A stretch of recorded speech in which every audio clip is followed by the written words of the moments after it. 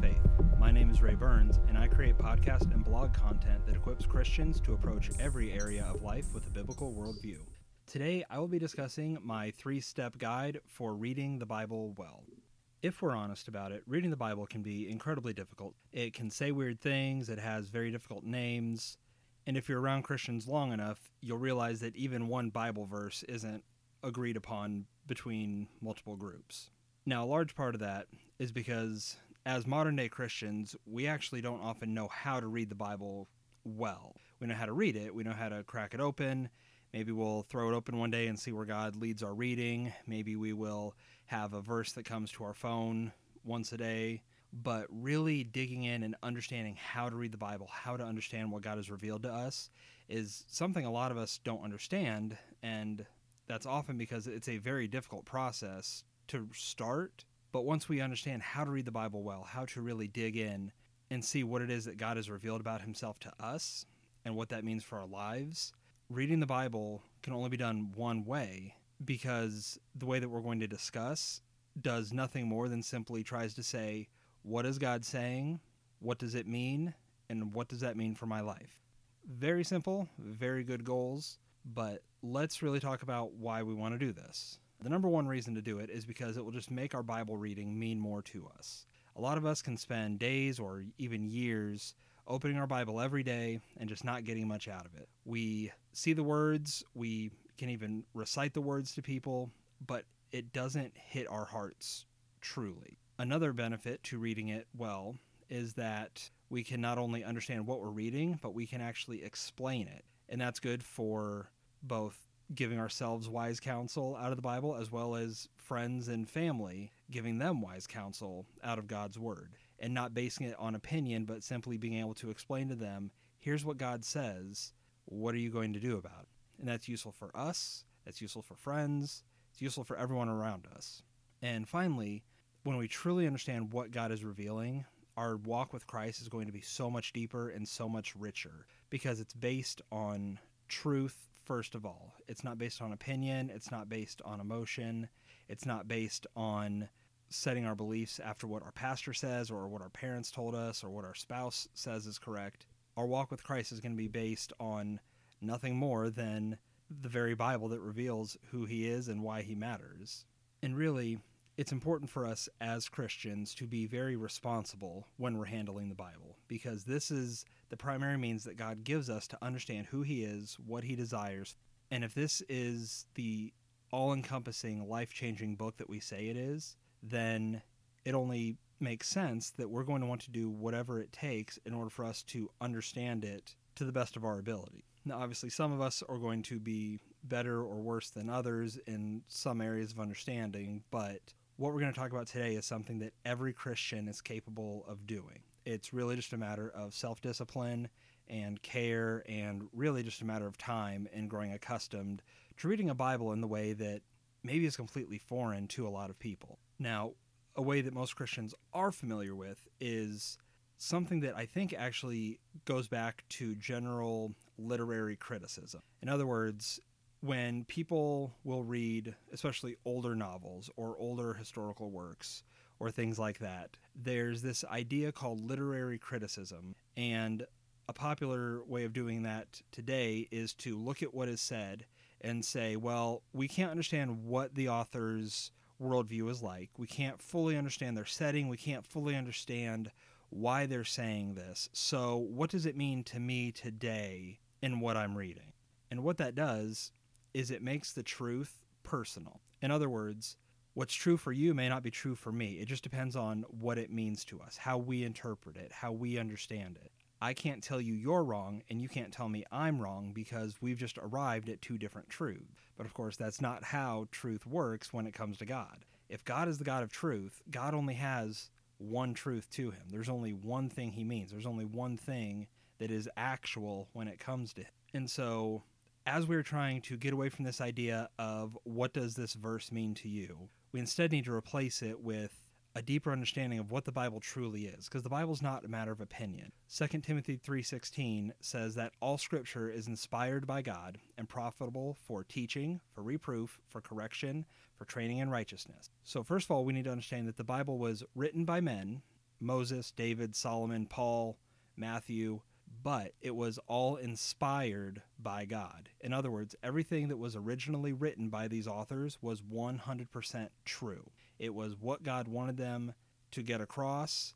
It was what God wanted people at that time to hear or read or understand. And so because God had one original meaning, we as Christians can only walk away with one meaning. Another important thing to realize about the Bible, and something that I think a lot of us understand but may not fully comprehend when we're reading it, is that the Bible is actually a historical book. A lot of times as Christians, we see the book headings and the big bold chapter numbers and the little tiny verse numbers all throughout our text, and we start reading it almost like an instruction manual or even just a series of bullet points.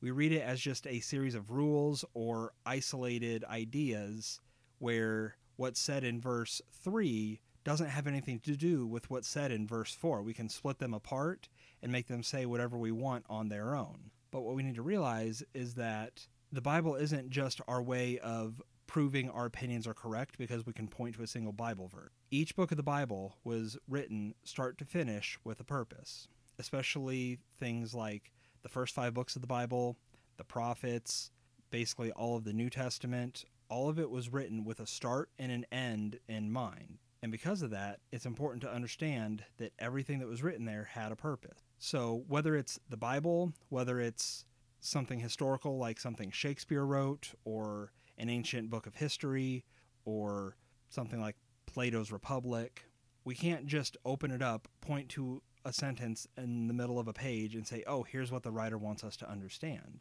No. Any responsible writing requires us, first of all, to understand the time period something was written in, the culture that it was written to, what kind of literature it is. In other words, is it poetry? Is it history? Is it prophecy?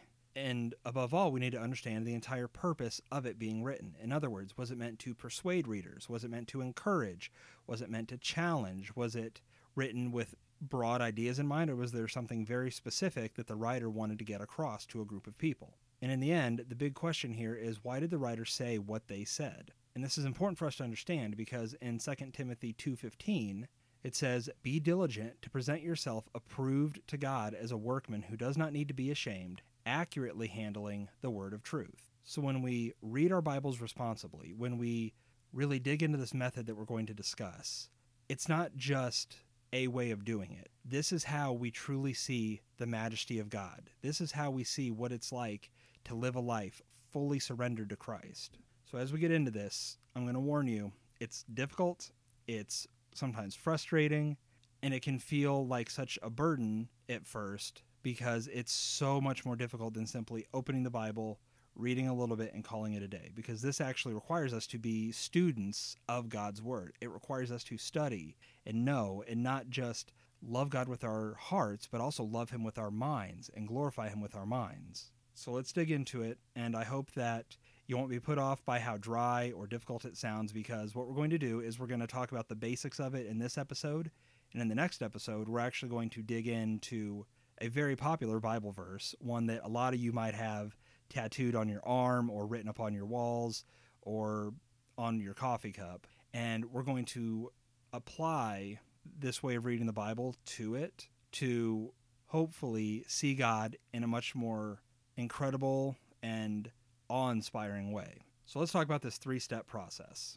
Now, the first step is 100% the most difficult part of this. This will occupy your frustration and your time and your study more than the other 2 steps combined. But this is a critical one because without it, we cannot understand why the Bible is saying what it's saying, why God is revealing to us what He's revealing. So the first step is that we need to understand who the original audience was. And this is important because whatever we're reading in the Bible was written to a specific person or a specific group at a certain time in history. In other words, the Bible wasn't written to be just put into a big collection of 66 books and given to Christians today. Each book was written with a specific purpose, with a specific group in mind, and in a way didn't even have other books of the Bible in mind in terms of, if Genesis says this, well, how do we Compare that to what we see in Proverbs or Jeremiah. The Bible is simply a collection of writings that God has divinely inspired for Christians to really just understand him better. And so when we consider the historical audience, what we're actually doing is saying, what was the writer's reason for writing what they wrote, and what was their reader's reaction to it? So there's really 4 questions that we can ask to help us understand who the original audience was. First, we ask ourselves, who is saying this? Is it a king making a proclamation? Is it God speaking to Israel? Is it Christ speaking to the Jews? Who is the speaker in what we're reading? Second is, who are they talking to? Because what Christ said to the Jews was often very different from what he said to the Gentiles.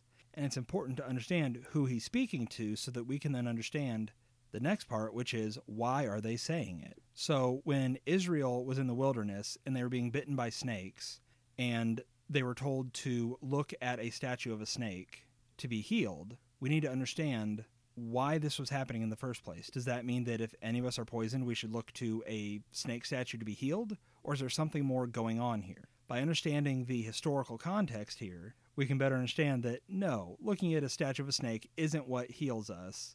There's something more going on here, but we can't understand that without understanding first the historical audience, the original audience. And finally, what did this mean to those who heard it?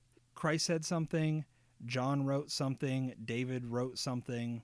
He wrote it to a specific people. He had a purpose for it. What was it? And how did the people receive it? Did they receive it with gladness? Did they fall down in repentance and want to change their ways? Did they react with anger towards God? What purpose would this serve in the lives of those who heard whatever it is that we're reading in the Bible? And all this is important because, like I said, a prophet would speak to Israel. Paul would speak to a specific church. Christ would speak often to the Jews. When we understand who is speaking, who they're speaking to, and why, then we can get a much deeper and more rich understanding of what it is that's going on in what we're reading. And a popular way to remember this is the phrase, context is king. The context of what we're reading, the original audience, the time period, the setting, the type of writing we're reading, whether it's poetry or history or prophecy, whatever the context is going to be the most important thing to consider before we do anything else, because all of that will affect everything we understand about it. So as a quick example, there's a lot of Christians today who will challenge the book of Genesis, the first 2 chapters. They will say that, well, Genesis chapter 1 and 2 is mythology, it's a metaphor, it's ancient Israel trying to explain their own creation story by putting God in it. And this becomes problematic because when we understand who wrote this, which was Moses, we would say, we understand why they wrote it, and why he wrote it has a lot to do with the type of writing it is, because all the rest of Genesis, most Christians would read as history, as historical. In other words, what is being said is what happened. So the story of Cain and Abel, they would say, is what happened. The flood, most would say, is what happened. On and on, as people would read Genesis, they would say, well, yes, this is historical. This is what the writer's reporting on what happened. And this becomes problematic because when we try to take the first 2 chapters of Genesis and say, well, this is metaphor, this is poetic, this is flowery language, it becomes an issue because this takes place in the exact same writing as everything else that we say is history. And so when we consider the original audience, we realize that, well, Genesis 1 and 2 are written in the same language, the same understanding, and are meant to be taken with the same amount of historical fact as everything else we read.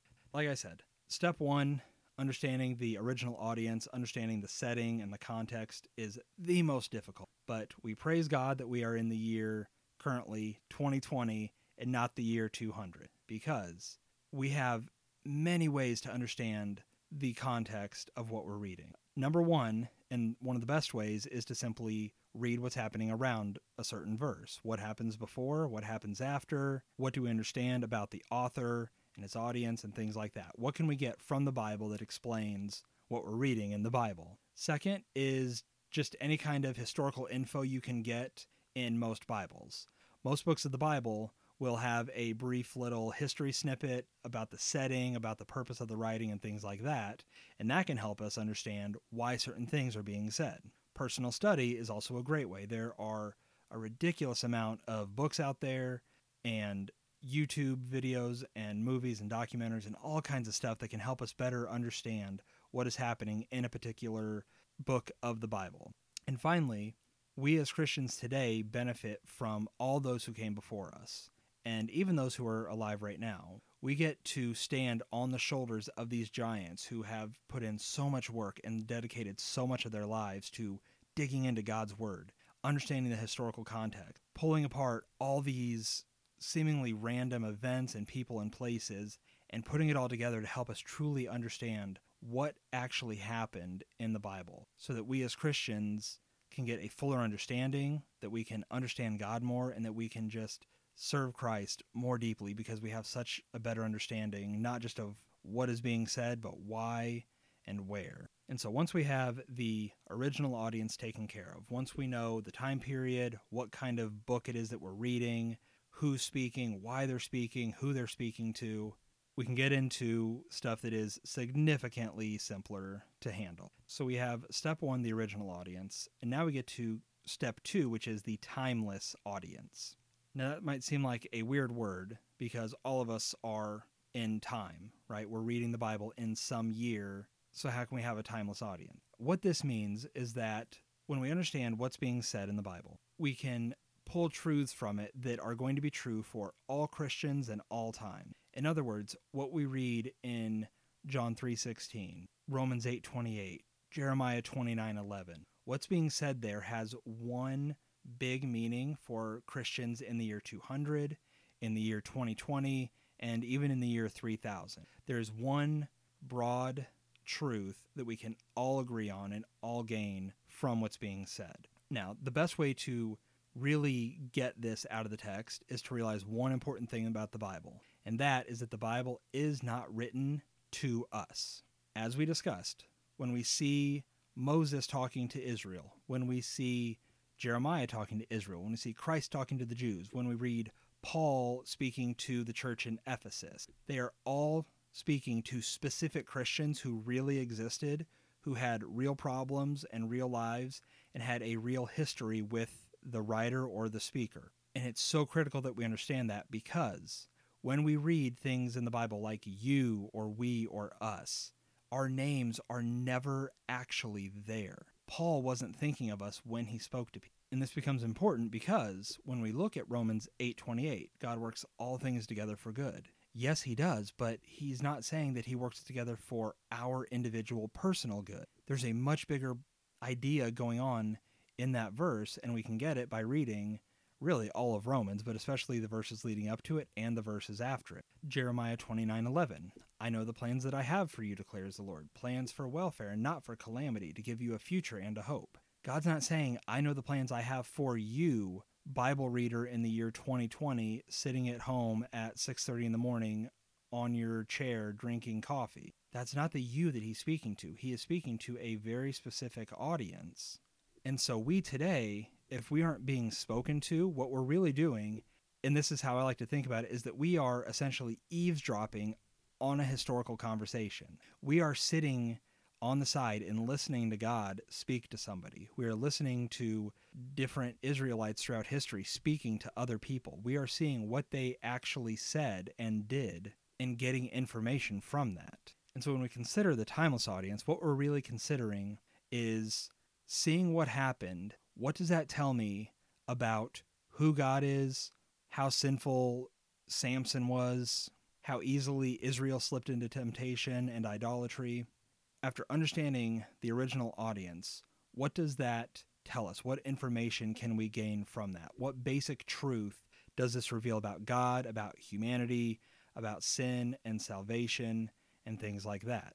Now, finally, once we understand the historical truth of what was being said, and then from there, we get the timeless truth, what is true for all Christians for all time. Now we can do our favorite part of Bible reading and say, what does it mean to me as the modern audience? And that step 3 is applying it to the modern audience, the modern reader. And this is what your pastor likely does on Sunday mornings after digging into a particular text and explaining what's going on and the important truths that are taught. Most sermons will end with, okay, here's the takeaway. Here's what it means for your life. As Christians, we love to dig into the Bible and see, what is God telling me about my life? And the hard thing is that this is where we want to jump to as soon as we open our Bible. We want to open it, we want to spend 5 seconds reading, and we want to say, okay, what does this mean for me? What are you telling me? And it's hard to say this without sounding harsh, but if we skip the historical audience, if we skip the timeless truth,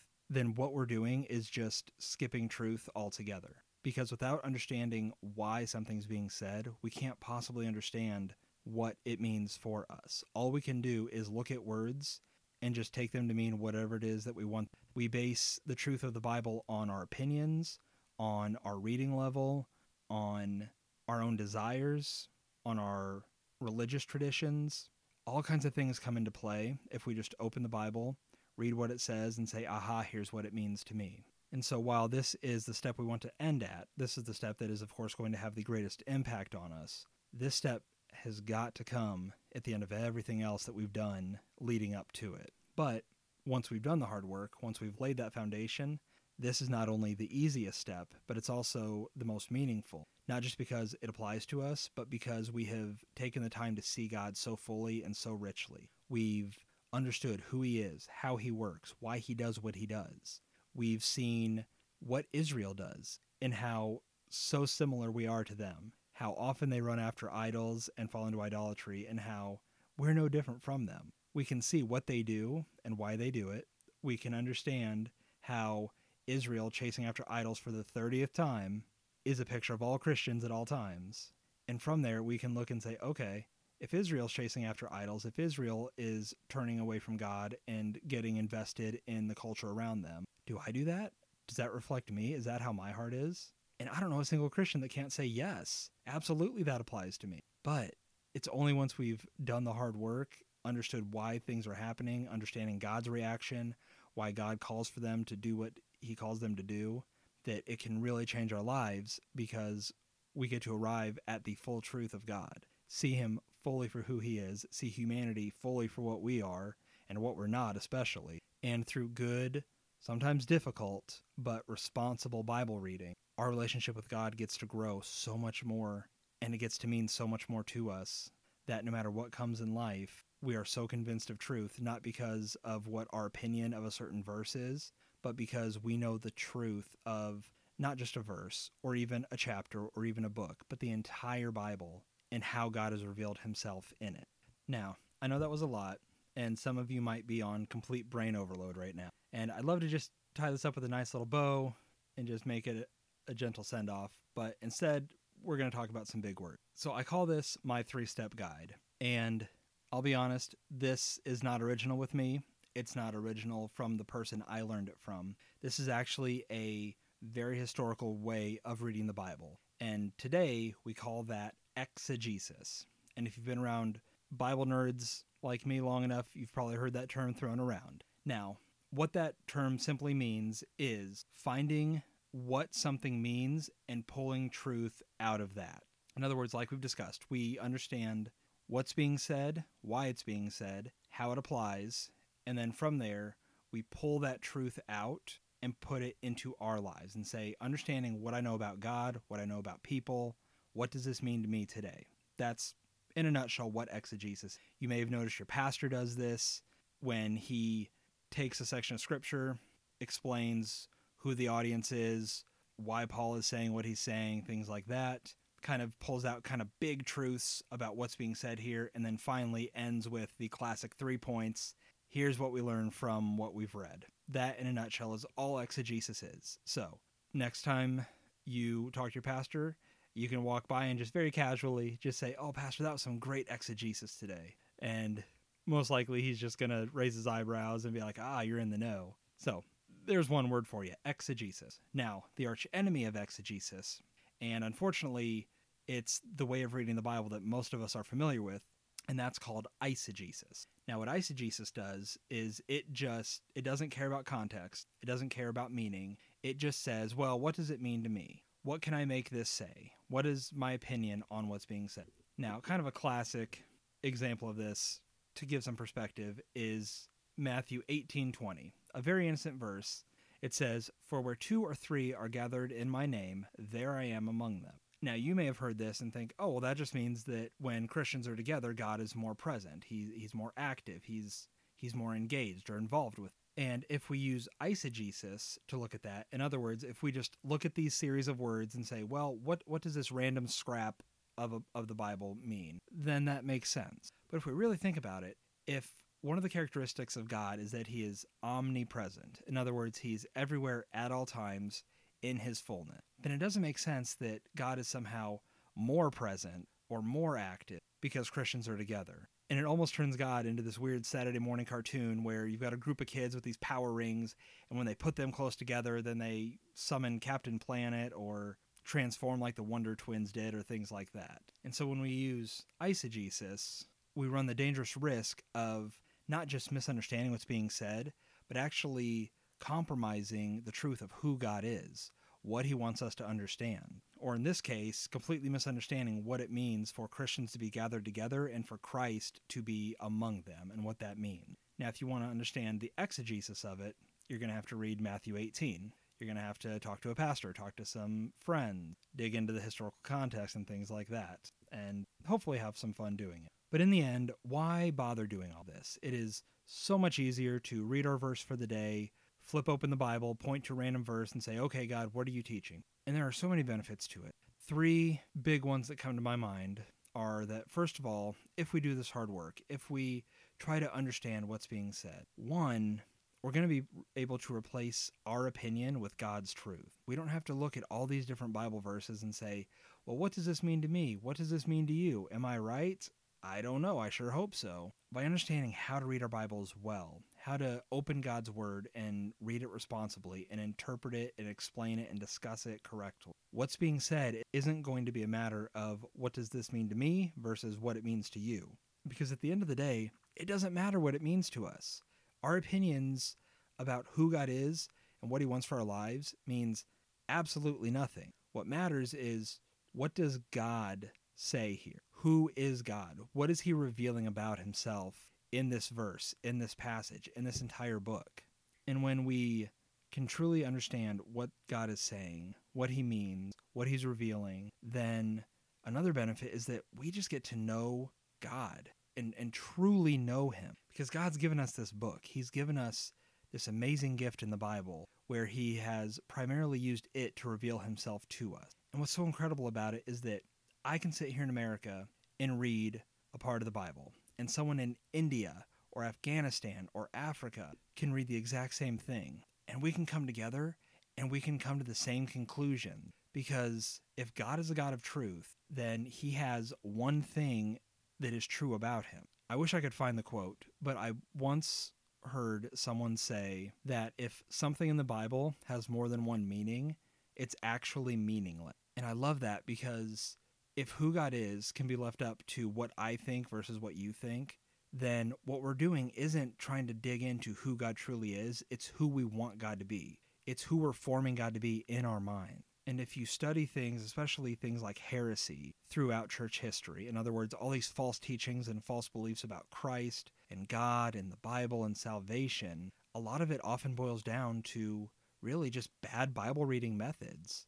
It's about someone reading a verse, getting an interpretation, and saying that this is truth without actually digging in and saying, okay, but how does this compare to the 10 verses that came before it and the 20 verses that followed it? And so when we do the hard work and read responsibly, we aren't learning about a God that exists because of our opinion. We can actually push our opinions aside, push our desires aside, and just say, God, here's who you are, and I know it because you've revealed it in your word. I've gone through the difficulty of understanding what you're saying, why you're saying it, and through that, I've gotten a much more clear picture of who you are. And the best part is that when we understand how to read a verse, we don't just understand who God is in that verse. When we start to truly know God and truly understand God, then he reveals so much more about himself than just a few words on a page. We get to see him for his love and his mercy and his glory and his grace. And we don't just love him for those things. We can also love him for his wrath and his demand for justice and his righteous anger. And despite being unable to understand it, we can love him for his unknowable power and the impossibility of just fully grasping who he is.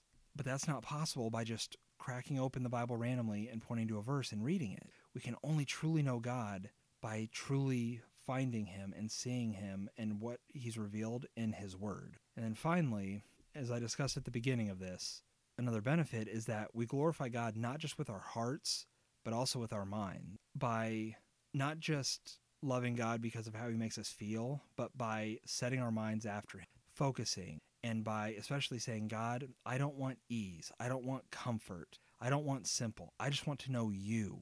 Then we love him with our minds because we are putting our minds through something that we could choose not to do, but because we love God and want to know more of him and have more of him present in our minds and in our hearts, then we're not just glorifying him with our hearts, we're glorifying him with our minds, and from there we're going to glorify him with our entire lives.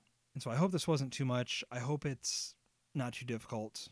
But if it is, if you're struggling, if you're just not getting how to do this or what this even looks like, stick around because, like I said, in the next episode, we're going to dig into a very popular Bible verse, Jeremiah 29:11. As a reminder, that says, "For I know the plans that I have for you, declares the Lord, plans for welfare and not for calamity, to give you a future and a hope." So if you have this verse tattooed on your arm or painted up on your walls, I will warn you, in the first few minutes of the episode, you might get a little mad at me. But if you stick around, if you listen to how we cast aside the popular understanding of this verse and dig into who God is speaking to here and why, when we dig into what this reveals to us about the character and nature of God, and then how that applies to our lives, we are going to get such a bigger picture of who God truly is. And we're going to be able to glorify him even more because we're going to take a verse that we often use and say, oh, the best thing about God is that he's going to give me a comfortable life. We're going to throw that aside, see what God is truly saying about where joy comes from, where our comfort is, where our salvation is. And we're going to end that episode by saying, God, you are amazing. Whether I'm happy, whether I'm prosperous, you are so good. And we'll be able to do that because we will be reading the Bible responsibly, reading it well, and following this 3-step guide. This has been an audio recording from Onward in the Faith. You can support this ministry every month by going to patreon.com/onwardinthefaith. To read the article about this topic, you can find the link in the show notes. Or you can read many more topics like this by visiting onwardinthefaith.com. Thanks for listening.